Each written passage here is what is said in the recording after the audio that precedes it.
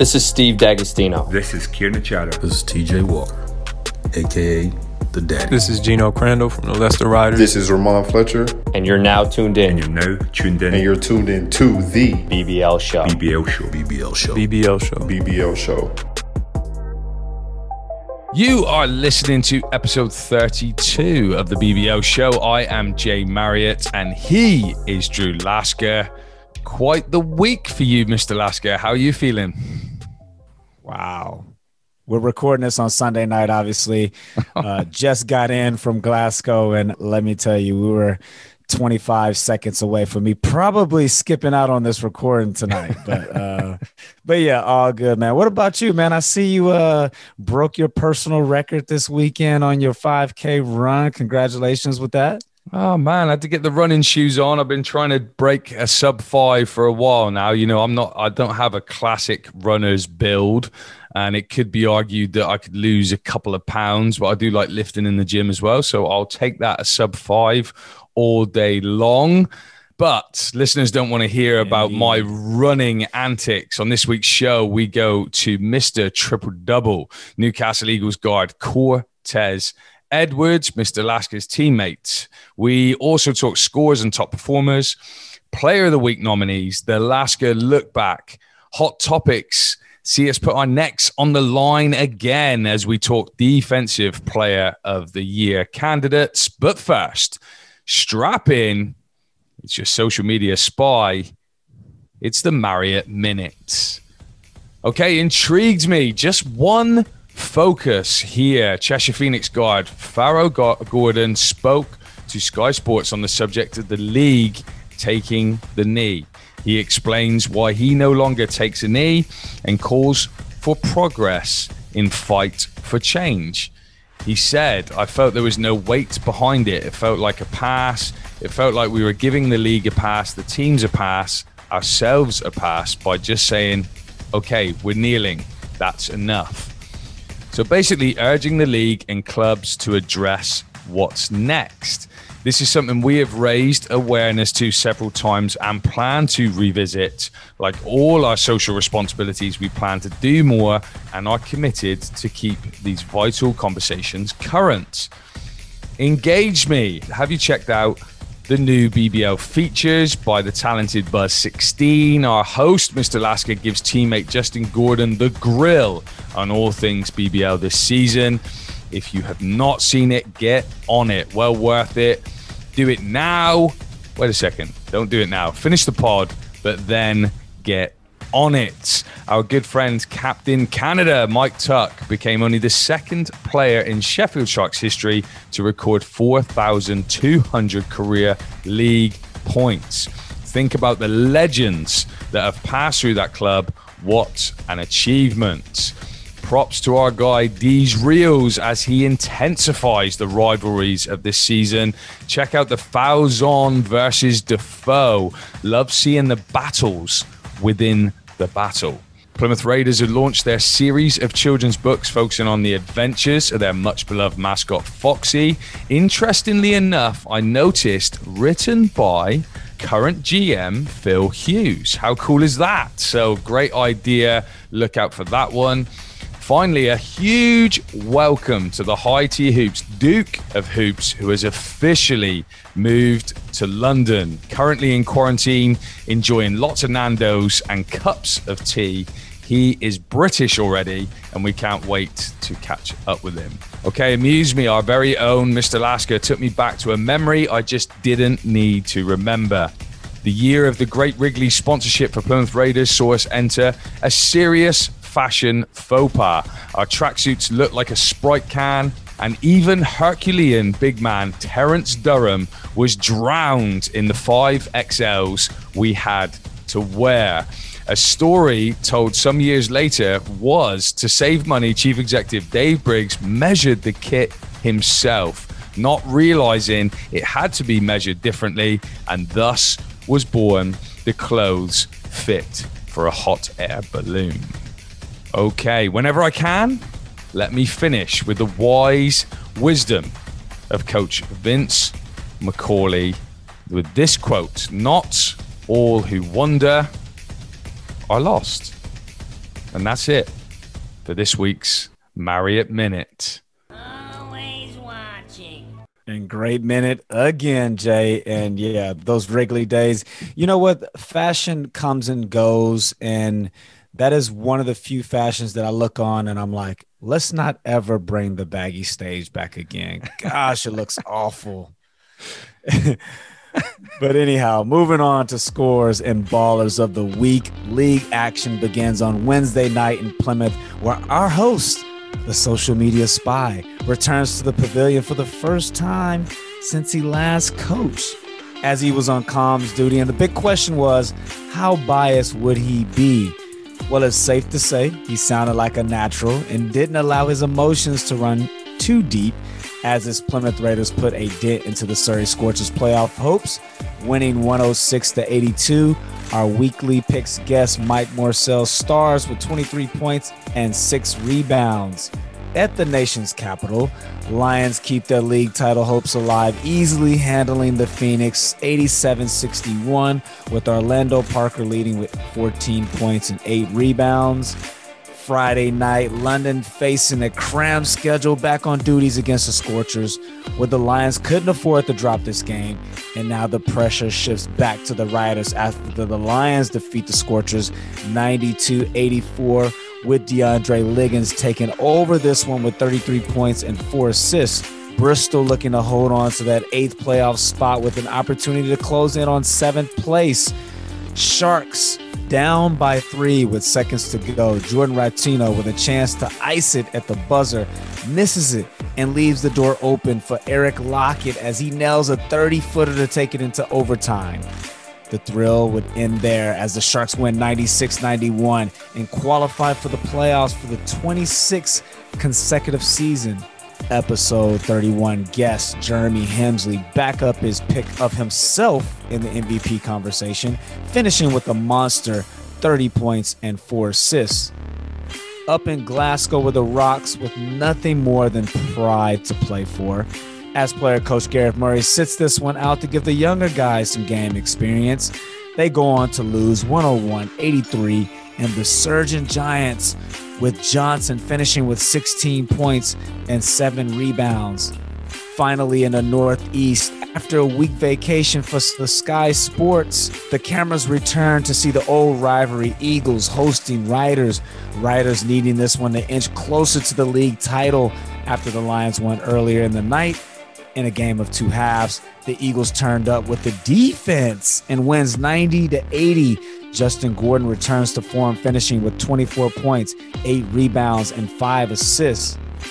Sunday, where we get some amazing action, and we start off in Surrey, where we have a huge game as they host the Giants. A Surrey win would make things really interesting in the playoff race, and they find a way to get it done against the hot Manchester Giants, winning 77-73. Martell McLemore steps up big with 17 points and 5 rebounds. Lions hosting Bristol as the Flyers hold on for dear life in that 8th spot, but the Flyers can't get it done as they fall 85-74. Orlando Parker finishes with 15 points and 8 rebounds. Rocks host the Eagles at Emirates in a tight affair, and they get the Eagles on the ropes with 3, and they get the Eagles on the ropes up by 3 with 20 seconds to go, and the Eagles go on a 5-0 run to close the game. Our guest, Cortez Edwards, finishes with 22 points, 7 rebounds, and 4 steals. Sharks Wolves in another huge game down in Ponds Forge. In a preview of playoff intensity, this game goes into double overtime with the Sharks prevailing after an Antoine Lillard 3 at the buzzer, seeing the Sharks through 91-88 as Lillard finishes with 20 points, 8 rebounds, and 6 assists. Cheshire hosting the Plymouth Raiders, looking to get back on track with some confidence heading into the playoffs. Cheshire doing a great gesture, surprising Karan Ross by hosting his family on a Zoom call during the game. But the great gesture couldn't stop the Plymouth Raiders' onslaught as the Raiders get it done once again on the defensive side of the ball without league-leading shot blocker eBay, holding the Phoenix to 69 points, winning 86-69. Ashley Hamilton finishes with 25 points, 5 rebounds, and 1 monster dunk over Jimbo Lowell to close the weekend and wrap up this week's league's action. If you are enjoying this episode of the BBL podcast, support us on Patreon. Every contribution helps to fulfill our mission to distribute content that educates and inspires. Gifts of any size make a positive difference and are always appreciated. And nice league action right there. We go to Player of the Week nominees. Had to leave a couple people out here, but we still went with 5 total picks. We picked the hot hand of Mike Morsell at Plymouth Raiders, who went for 24.6 rebounds and 4 assists on a 29 index right before my eyes courtside. DeAndre Liggins of London Lions went for 33 points, 4 rebounds, 3 assists for a 33 index.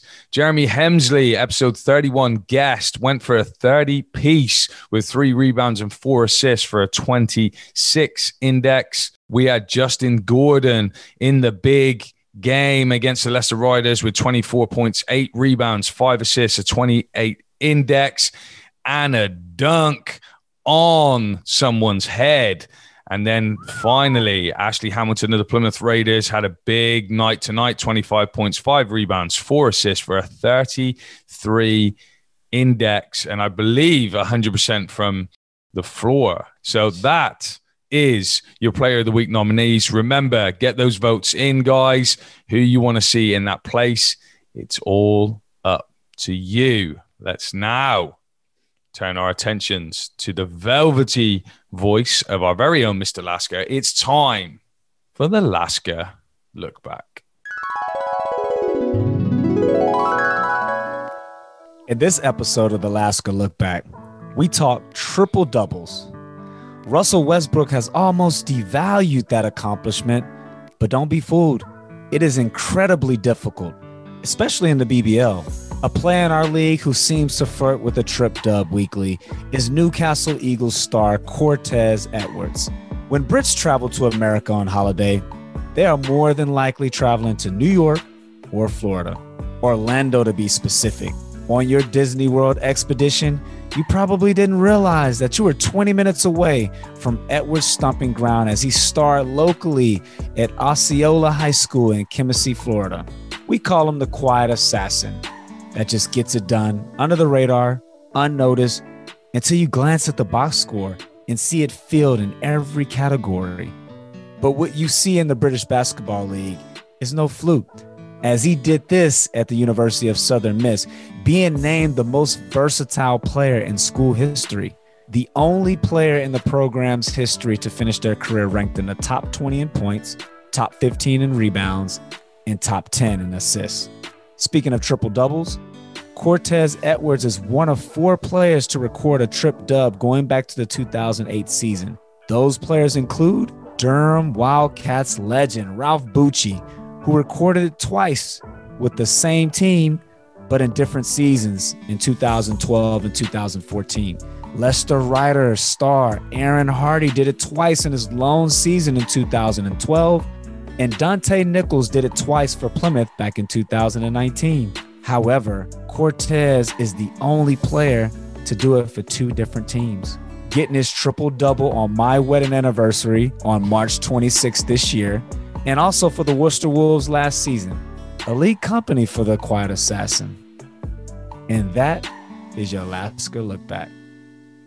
And great lead into this week's guest, and well remembered on the wedding anniversary. Well done, Mr. Lasker. You get some points for that. Let's go to former University of Southern Miss and Worcester Wolf, now starting combo guard for the Newcastle Eagles, Mr. Triple Double himself, Cortez Edwards. Welcome to the show, Cortez. How are you?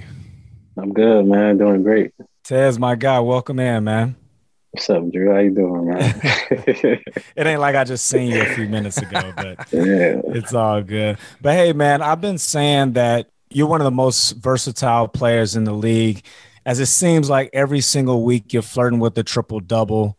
Currently, you're leading the league in steals, top 10 in rebound and assists, And BBL fans shouldn't be surprised, though, because this isn't a fluke. You know, I did my research, and at the University of Southern Miss, you are the only player in the program history to rank top 20 in points, top 15 in rebounds, and top 10 in assists. Being a guy that can literally do everything, what would you say is like your best or most natural attribute?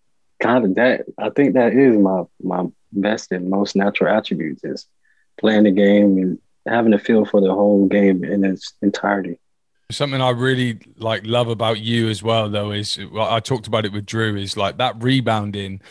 That's just not like long rebounds. That's like going in and snagging it off the bigs. And Snatching. hey, look, I was a guard when I was playing, so I don't necessarily understand a big, but I would sure there would be nothing more that would infuriate you than when a guard comes in and just rips it off you, you know? So I really enjoy that side of your game. Yeah, none of the bigs like it when I come still a couple rebounds, except Evan. Evan is pretty nice. But me and Justin kind of, we talk about it. But yeah, we talk about it. Justin, he lets you know? Yeah. Yeah, they be fighting over it. But, you know, speaking of Southern Miss, just take us a little bit through your recruiting process, because you're from Florida, which is probably like the Brits' #1 holiday destination. So how do you end up in Mississippi? Pretty much so the game before state championship, one of the assistants came to watch me play. And he just told me he liked my game from warm-ups. And he offered me. A few months later, I believe, it was around March Madness time. I went on an official visit. And once that was over, I probably committed like 2-3 days after my visit. Was it the campus? Was it the coach? What drew you into Southern Miss? So pretty much, I came from a winning program in high school. So winning was like being a winning program and being able to play. So when I got there, guys like Neil Watson and Gerald Brooks were there like 2 years before me, and they had won the conference. So coming in, I was like, oh, they just won the conference like 2 years before. So this is a good program. The coach told me, you know, he thinks I fit in well. He think I could play right away. So he sold me there. We actually, so when I was coaching down at Raiders, we actually signed another one of the former alum, Davian Boardingham. Mm-hmm. Is that his name? That was his name, right? Yeah, Davian. And so he literally just came in for preseason, and sadly, like he had a family issue and he had to go home. But that kid was an unbelievable athlete. Wow.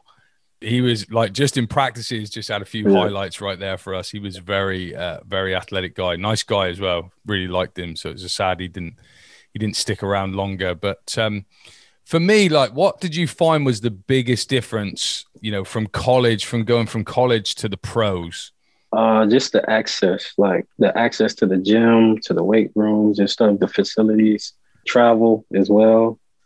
And the biggest one was food, though. When you play Division I, you get a lot of free food. So you go pro, you got to start cooking and, you know, being more responsible. That's the biggest difference, to be honest. Grown men stuff. Like, Drew, like you may be slightly different coming from like the Point Loma stuff, but did you guys have in your head, did going pro in Europe like live up to the expectations of what you thought pro was? Because like Cortez is saying, is you getting free gear, you get free shoes, you're getting free food. Courts are super, super nice. I've seen Point Loma and like they have some beautiful courts. I went down and played some tournaments in JUCO, and then you kind of come in and like you maybe get like one tracksuit like when you're coming into Europe, you know. So it's a bit different, right? Well, my experience was different because I Point Loma wasn't D1 then, so we didn't get all the things that they get now. So when I got to Plymouth, I was like, yes, I finally made it. And I remember, and I told this story a couple of times on the first road trip, I see everybody with their Sainsbury's bag, and I didn't bring nothing, not even water, because I was just thinking we going to stop halfway through. We going to have a team meal. And I was for a rude awakening. I learned that, that was you a got to hungry literally, game. yeah. So. Anyone share with you that day? Nah, Big Carlton Aaron wasn't sharing, man. I feel that's a tough trip right there. If you're looking for him to try and bail you out, it's not happening. But yeah, man. But so let's rewind back a little bit. So after a successful rookie season with the Wolves last year, you led them to a cup, and then obviously COVID came and stopped the season abruptly. So you go home just like every American in Europe last year. Talk through how the Newcastle Eagles actually came in the picture. I had a few talks with Worcester again, but I thought I was going to move on, but certain things didn't come together how I thought. Then Ian, my agent hit me up, like, Ian's going to call you.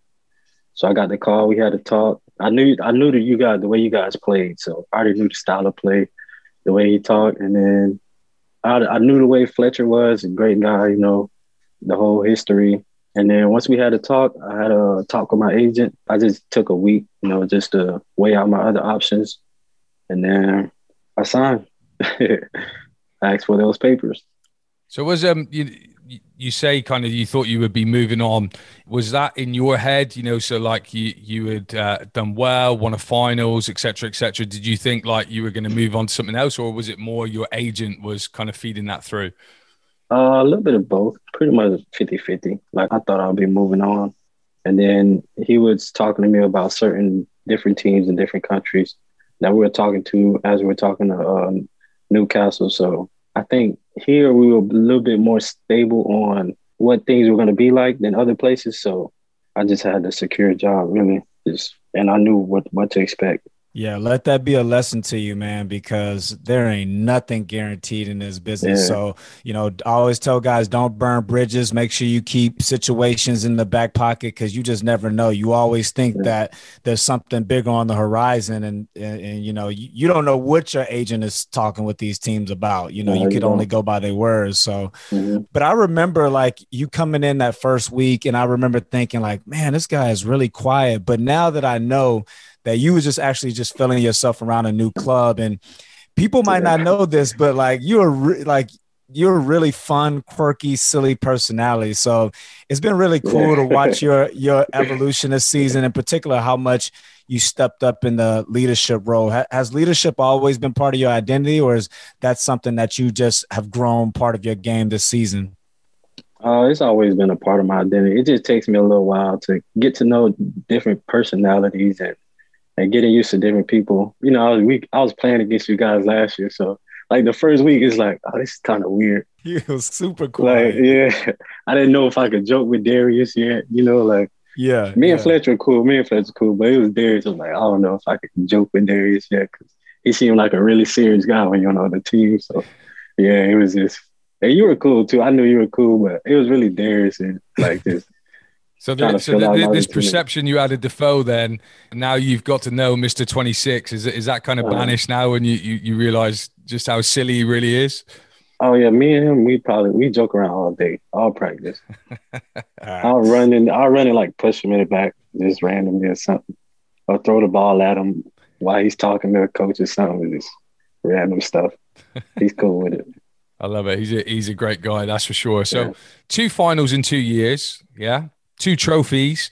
Talk us through the difference between the two. There's some obvious ones there. So no fans, different coach, maybe even a different role. Is one better than the other for you? Different? No, because every year is different challenges. But this year, I'd say just the route we took in that group we had in the cup was just like, yeah, we had to be ready like every game for that first couple months. So just that route. And then kind of weird, I played Leicester in the semifinals last year and semifinal this year. But besides that, everything, I was prepared for. But the group of death, as some people called it, yeah, that was different right there.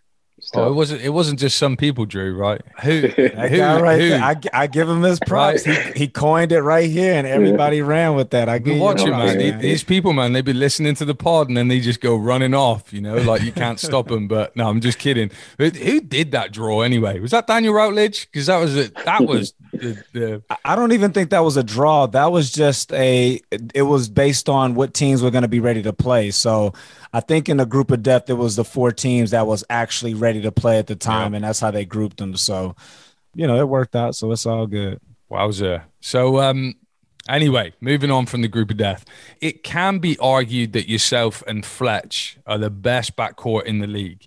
I've said a few times on here to Drew that you guys have this very rare connection that usually takes like such a long time to gain. And I remember seeing you guys in preseason and it was already there. Like, what do you attribute that to? And I'm talking about like the little things as well. I've seen like, Fletcher dribble past you, little behind the back, and that's a real trust thing that you've got to know that your guy is right there. What was that down to? Did it just click right away? Yeah, pretty much. Just we both can think the game. So when he sees something and I see it, just already knowing. And when you play with somebody like that, when you run the floor, it makes it so easy. So you just run the floor, move without the ball, he'll find you. So just being ready and moving with a purpose is great. I don't know about you, Drew, but I think from like Fletcher's perspective, he must have just thought very, very, very early on that this is a great fit for him. So Cortez is able to take that pressure off him with the ball handling when needed, but also as well, your movement off the ball is exceptional. And for somebody like Fletch, he must be just thinking, yes, please. What do you think, Drew? Yeah, well, I remember when me and Mac, we met at a coffee shop this summer, and he had told me that Cortez was in the picture. And I remember thinking initially, I was like, man, I don't know, because at Worcester, you had the ball in your hands a lot. So I was like, well, I know Fletch ain't going to come off the ball. So I was like, if Cortez is open to playing off the ball, then, I think it could actually work. But, I didn't know till he actually got here that he told me he's actually a 2-guard. He just happened to play point guard last year. So that's Mac doing his homeworks, and, it worked out great. No, that's good. Yeah. I mean, first of all, you freed up my boy Marty B this year, so now he can, he can just run amok. But Drew, what did you order from the coffee shop out of interest? You and Mac, like, you simple guys, or you a little bit pretentious, or how does that go? I'm a latte with a half brown sugar, man. That's it. Nothing serious. Yeah. Okay. Roughly in between. What about Mac? Like iced latte, almond milk. Tea. Yeah, tea straight out the kettle. No milk, no sugar, no nothing. Like a hardened northerner. Is that right? Yeah. Put something in there, some honey or something, man. Yeah, he's different. No, I bet you he gives you the whole I'm sweet enough. That's what he says, doesn't he? I bet he says that. Anyway, look, playoffs just around the corner. It seems you guys are a little out of rhythm. What as a team, and this goes to both of you guys, like what as a team is your main focus going into this, because you've got to be thinking, maybe you guys are looking at positions in terms of on the ladder, but I think going into the playoffs, you'll always want that certain feeling. And then also the same question for you individually. What are you guys focused on? I think as for us is the defensive end, because when we scoring, pretty much we can beat anybody, but we can't stop anybody. So this game is going to be close games every time because we're just going back and forth. So once we get that defensive end taken care of, and those games where shots aren't going in, we need to be able to win those games.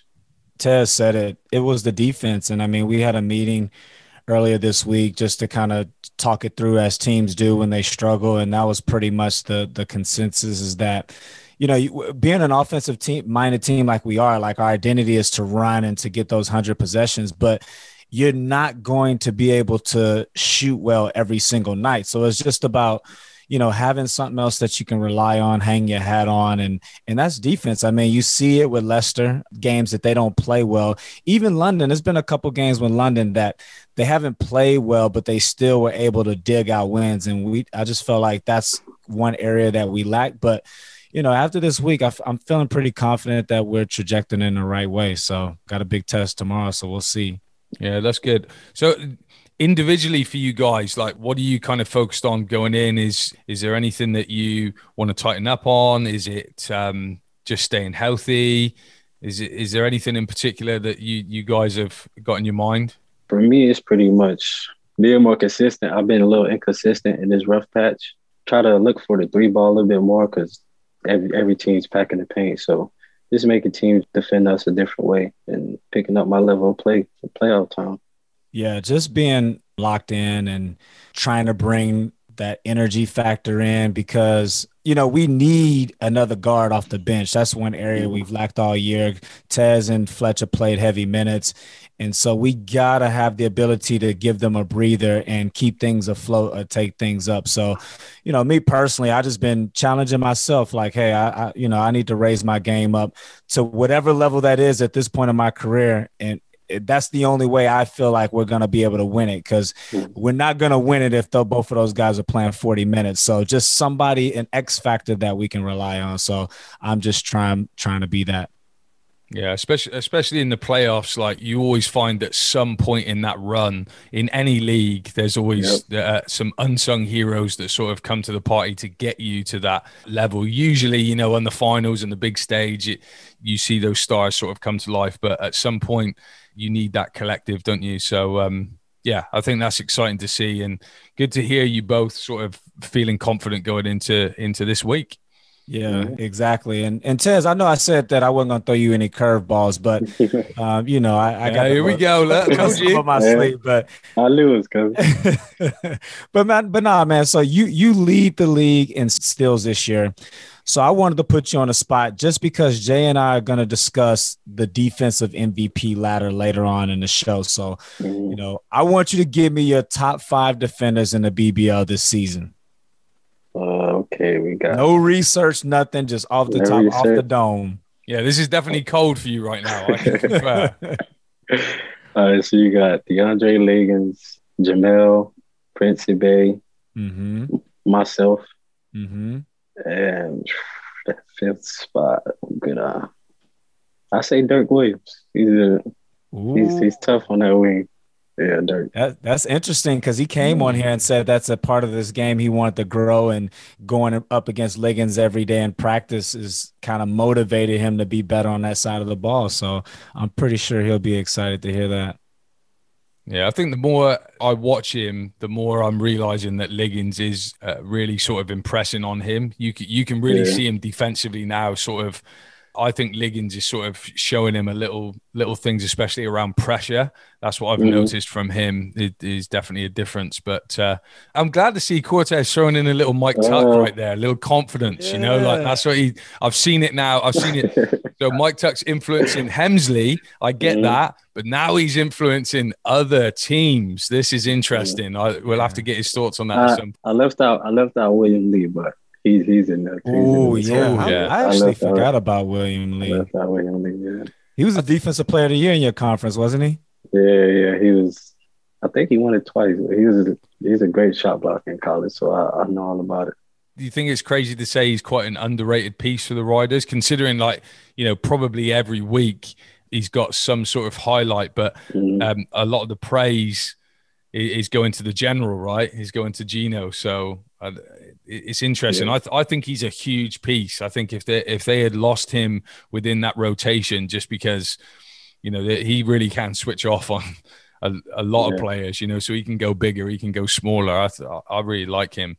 Yeah, they got a lot of underrated pieces, man. But yeah, for sure, he's good on the offensive end, highlight player, and great defender. So.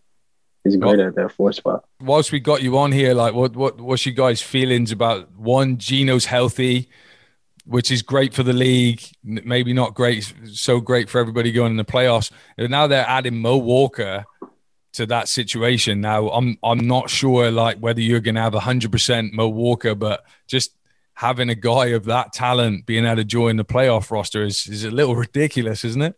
Yeah, it is, but I like it because I think it takes Ali Frazier. If they play Mo minutes as well, Ali Frazier's rhythm. He's playing really good. Ali Frazier is right now. It messes up his rhythm a little, so I like that if they play him.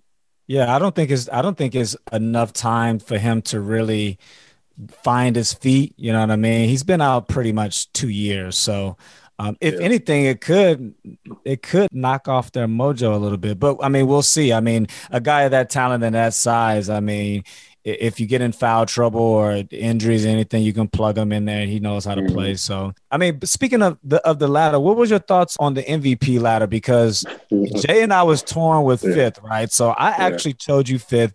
He chose Dirk Williams fifth. So that's why we went to sixth when really is supposed to be top five. What was your thoughts on I that? added a sixth and I got slated for it. I added the sixth. Because you I got can take it. I'm a man. It was me. No, you got I added scared. You got scared of the I added repercussions. six. No, it was my birthday. I felt entitled to pick six. That's what happened. Yeah, I'm glad y'all picked six because I would have been a little upset, you know. I should be up there too, you know. I got a few accolades, you know, a few stats. You know, numbers don't lie, but yeah. What I found interesting about that was like not necessarily.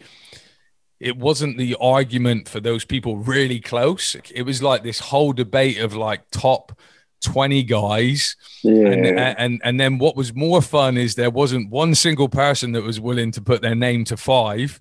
And they were trying to be, oh, well, let's do first team, second team, third team. I'm like, oh man, we can get everybody in there then. You know, everybody's happy. But we just picked those guys as it was. And it is what it is, isn't it?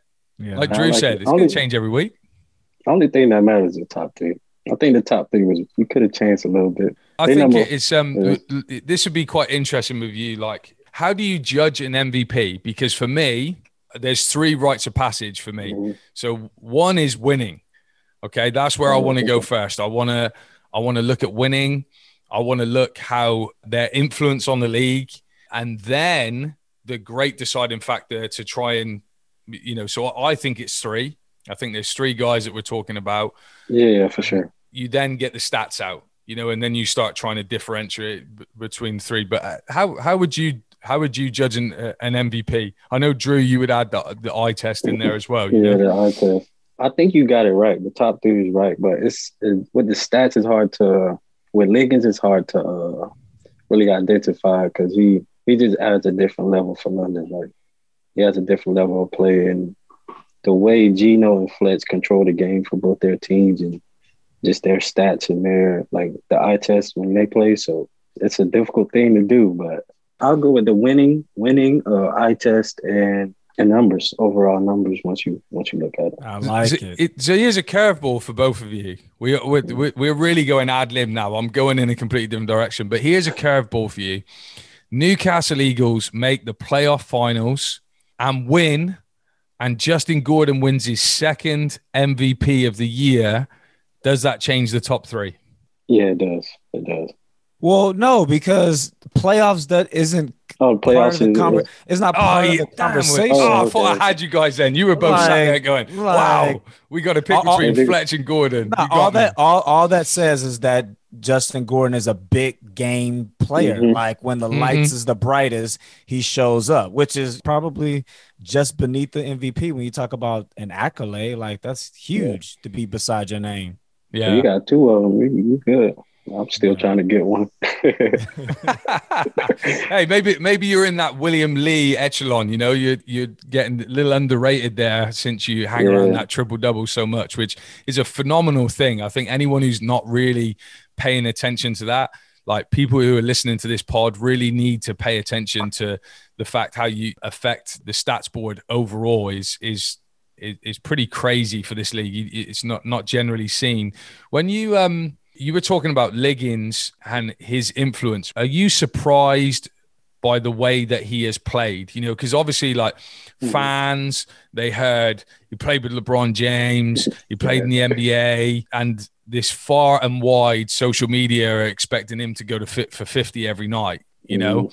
And actually, when we had Coach Vince on earlier in the season, he was saying that Liggins didn't feel comfortable with that at all. Like he wanted to be him, which I think is what we get. I think we get that true version. Were you surprised by that, or were you kind of suckered into that as well, thinking that he may? No, I was just, me personally, I thought he would have he would have came into the league like underestimating it. But from the first game, he's played the same way. He's played hard defense. He'll chase you all around the court. I seen him chasing Karan Ross the other night, chasing him all around the court. So I was actually surprised by how hard and consistent he plays. Totally agree. As a hooper, fellow hooper, you got to respect that because, like Tez says, like you would think that he would come in this league and think that he's too good for everybody, but you have not one time gotten that kind of aura about him. So it just says a lot about his character. Yeah, I was definitely worried about that. Is just like, what's the motivation? And he's definitely got that intrinsic motivation. And yeah, he's obviously still got some more of his journey to go, which is great. But hey, look, thank you. We kind of ad-libbed towards the end there. I know that the great thing is that we've got that defensive MVP ladder off Cortez now. So we've got 3 people on our graphic. So they're going to... He said that. So, yeah. Don't call me. Don't DM me. Cortez. I didn't listen, those names were not in order. It was just That's right. 5 or 6. You can just work your magic. Do whatever you think is the most controversial and go in that order. That's fine. Yeah. But Drew was getting a little bit sweaty last week. He was just like he was making me laugh. But look, thanks so much for coming and joining us.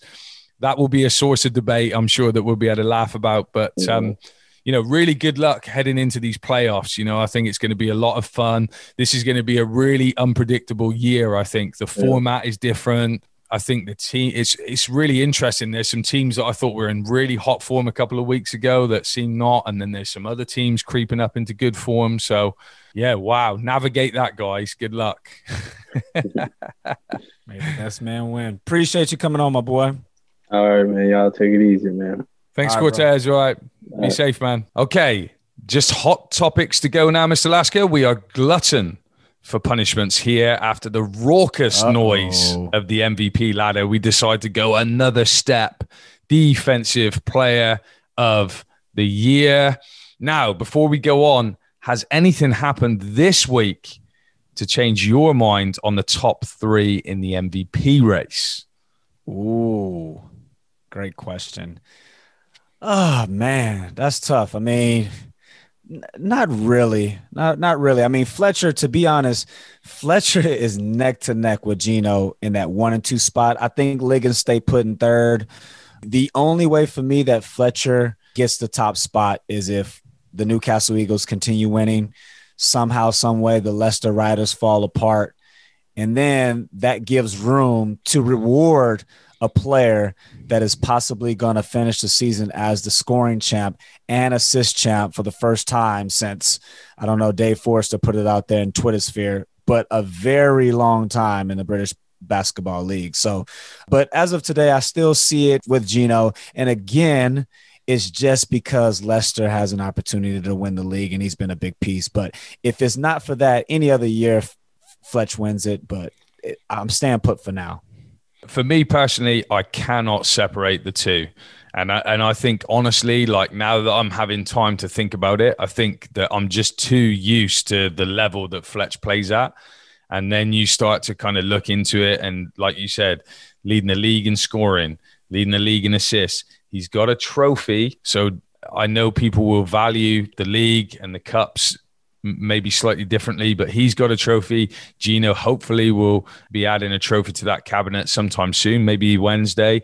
So for me, I just find them neck and neck. I think the only thing that kind of separates them outside of stats is maybe just that Geno is, I feel, has been the face of the BBL this year as well. And there's lots of people out there arguing that this has been the season where more social media and people like these reels and stuff like that have brought that to the table as well. So can't separate those two and agree with you. Liggins 3rd, and whatever happens underneath that ladder is irrelevant. So defensive MVP. So defensive player of the year. Drew, I'll let you go first. We're going to pick 5 names. There's a couple guys that we probably left off the list that we will talk about at the end. But I'll let you go ahead and pick number 1, Drew. Yeah, before we start this, Jay, I think we must say, because I would assume that we're on the same page about this. When it comes to defense, I don't trust analytical measures when it comes to defense. The defense is all about the eye test to me. I don't even really trust stats because they could be misleading because, you know, you could be up there in steals and blocks or whatever, And a lot of that can just be from, well, let me say this, anticipation is a skill and it should be rewarded. But when I'm thinking of defensive MVP, I'm thinking of someone who is locking up on the ball and also has that knack off the ball as well. So I'm not looking for someone who's great just off the ball. You got to be able to guard the ball. And starting with the number one spot, I think it's a consensus. We have to go with DeAndre Liggins for the simple fact that he's been a pest all year while carrying that London Lions team offensively, also having the energy to get it done on the other side of the ball, picking guys up 94 feet. We saw it in the Sky game against Sharks, him setting the tone, picking up Hemsley 94 feet the first couple possessions. And with those long arms, he just causes havoc. And now you look at the stats, I think he might be still in the top 10 in steals, but this is nothing that you wouldn't know unless you watch the games. And so from the eye test, Liggins gets the first spot for me.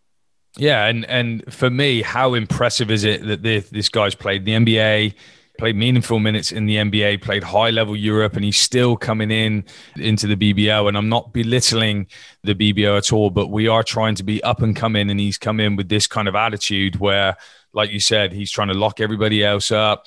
He hasn't come in trying to be, Mr. Big. He wants to be who he is. And I just really enjoy watching him on that defensive end from the very first European game that we got to see him in. And that length was just an issue for them, let alone teams in the BBL.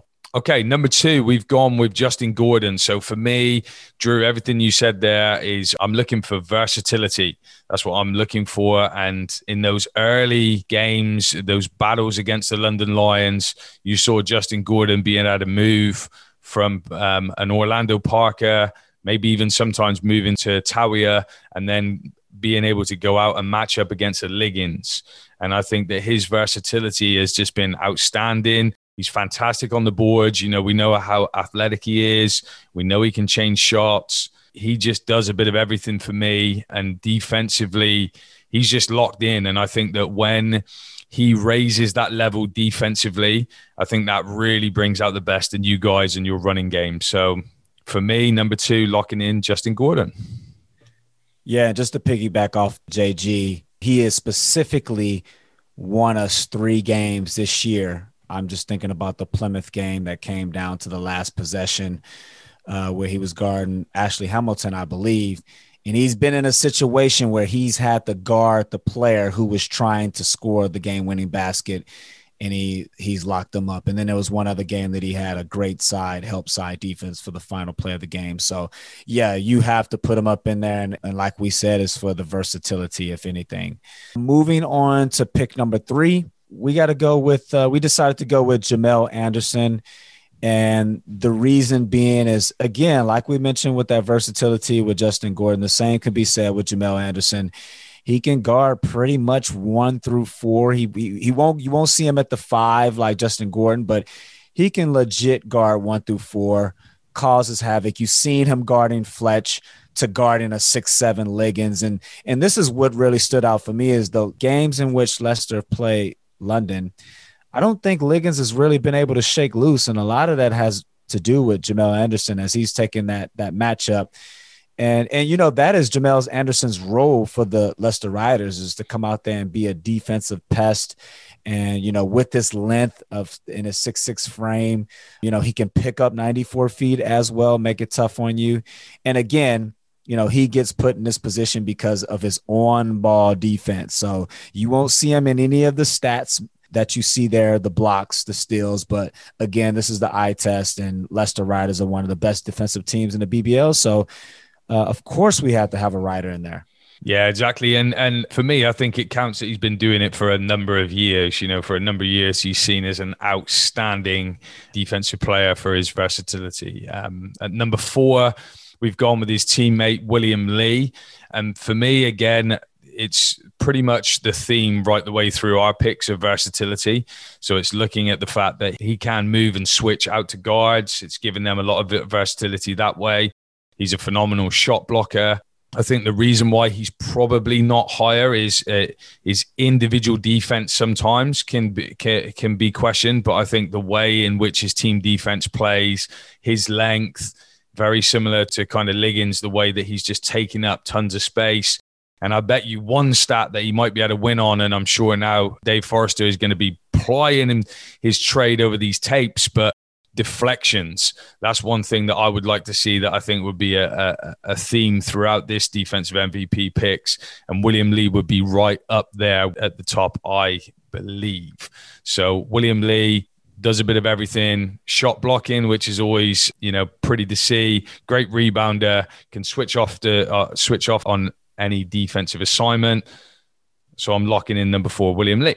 Yeah, agreed. And I think this is the first player on this list that we have in here that you could probably say is the best off-ball defender, as William Lee gets a lot of those weak side blocks.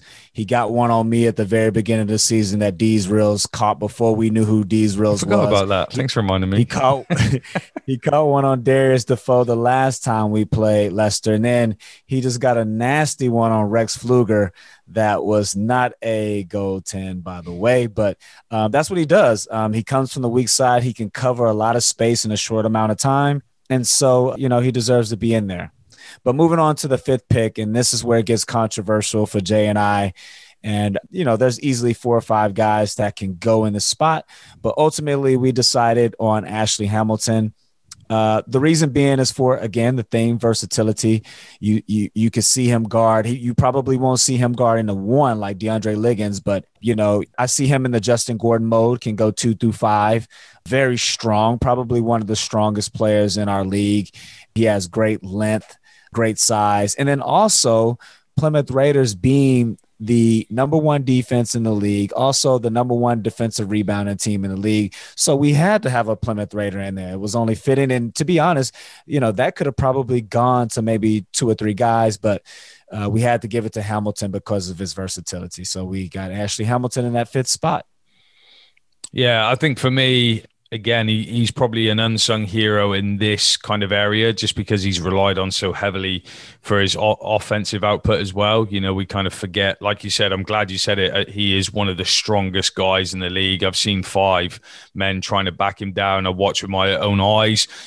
Last week's player of the week, Lacey James, had a real problem trying to back him down in the post and ended up actually being pushed out to settle him for 15-foot jump shots. So love the defensive intensity that Hamilton brings. And that's just overall within the Plymouth Raiders. And I think if we just look at a couple names, like I said, we mentioned quite a few names, but a couple names down there that jump out to me, and perhaps Drew wants to talk about them.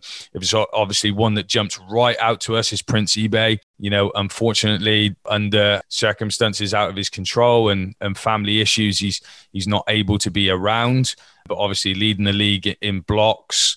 I still think, obviously, if you look into the history books of Plymouth Raiders, it's nowhere near as impressive as one Garrick Morris. If anyone remembers, that guy was an unbelievable shot blocker. But yeah, for sure is definitely enabled Plymouth to become the defense that they are.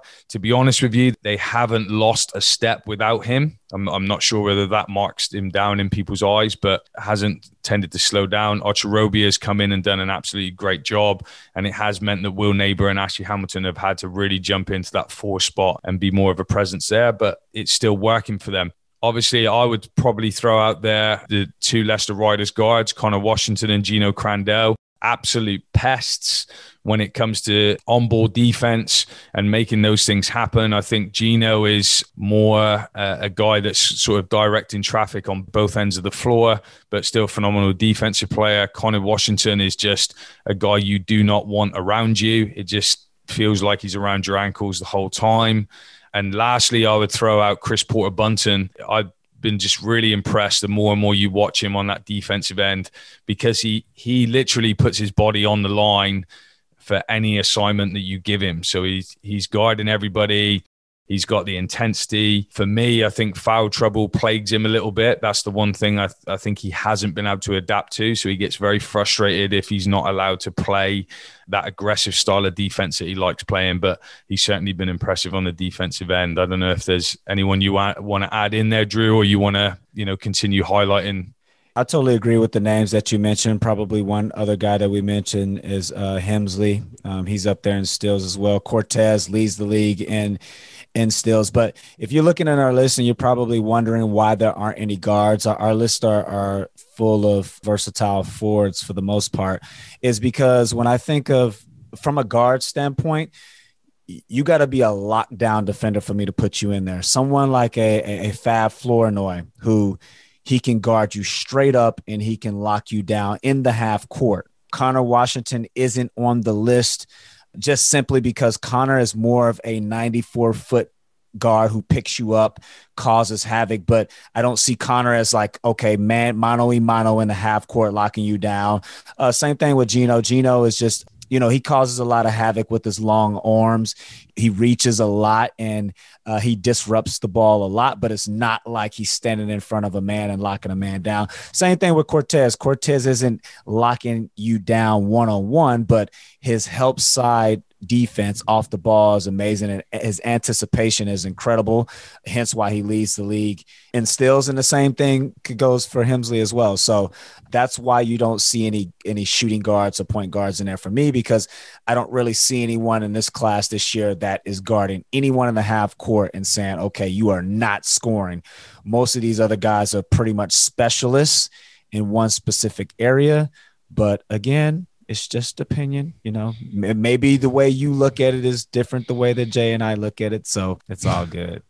It will be for sure, but just for the record, defensive player of the year in our mind, number 1, DeAndre Liggins, number 2, Justin Gordon, number 3, Jamal Anderson, number 4, William Lee, and number 5, Ashley Hamilton. I know you guys will be keen to debate, and if you feel like you can't pick a specific 5, then you can simply have a first team, a second team, and a third team and keep everybody just happy. But we're going to do it. And that's right, Daniel Rutledge. I picked 5 this week. I didn't go with 6. It's not my birthday. I didn't feel a little bit extra, and I've been brave. That's it for me. We are hurtling towards the playoffs. Let's all keep our eyes on Wednesday's big showdown, Leicester Riders versus London Lions. Could see the title decided on that day. Once again, I appreciate your eyes and ears for another episode. Your support is amazing. This will release after our Facebook Live with WBBL stars Siobhan Pryor and Rianne Bailey as we continue the hard work of International Women's Day, building on our commitment to #ChooseToChallenge. So if you missed it, head over to our Facebook and check it out. Drew, lead us out. Have a great week, guys, and be safe out there as pubs and gyms are back on full force. And we will see you guys next week as we inch closer towards the playoffs. And I'm really looking forward to sitting down with the ladies tomorrow. Again, this will have already been recorded when this is released, but you can go back to that Facebook page and catch it a little bit later. Again, as we show our commitment towards Choose the Challenge. But we see you next week, same place, same time, guys, and we'll be back here on the show. Thanks for listening to the BBO Show. The BBO Show is a 21 Media original podcast produced by Corey Mallory with your host, Jay Marriott and Drew Lasker. Keep up to date with the show by following the BBO on Twitter, Facebook, and Instagram, where you can find details on future episodes, events, and fan interaction. Until next time.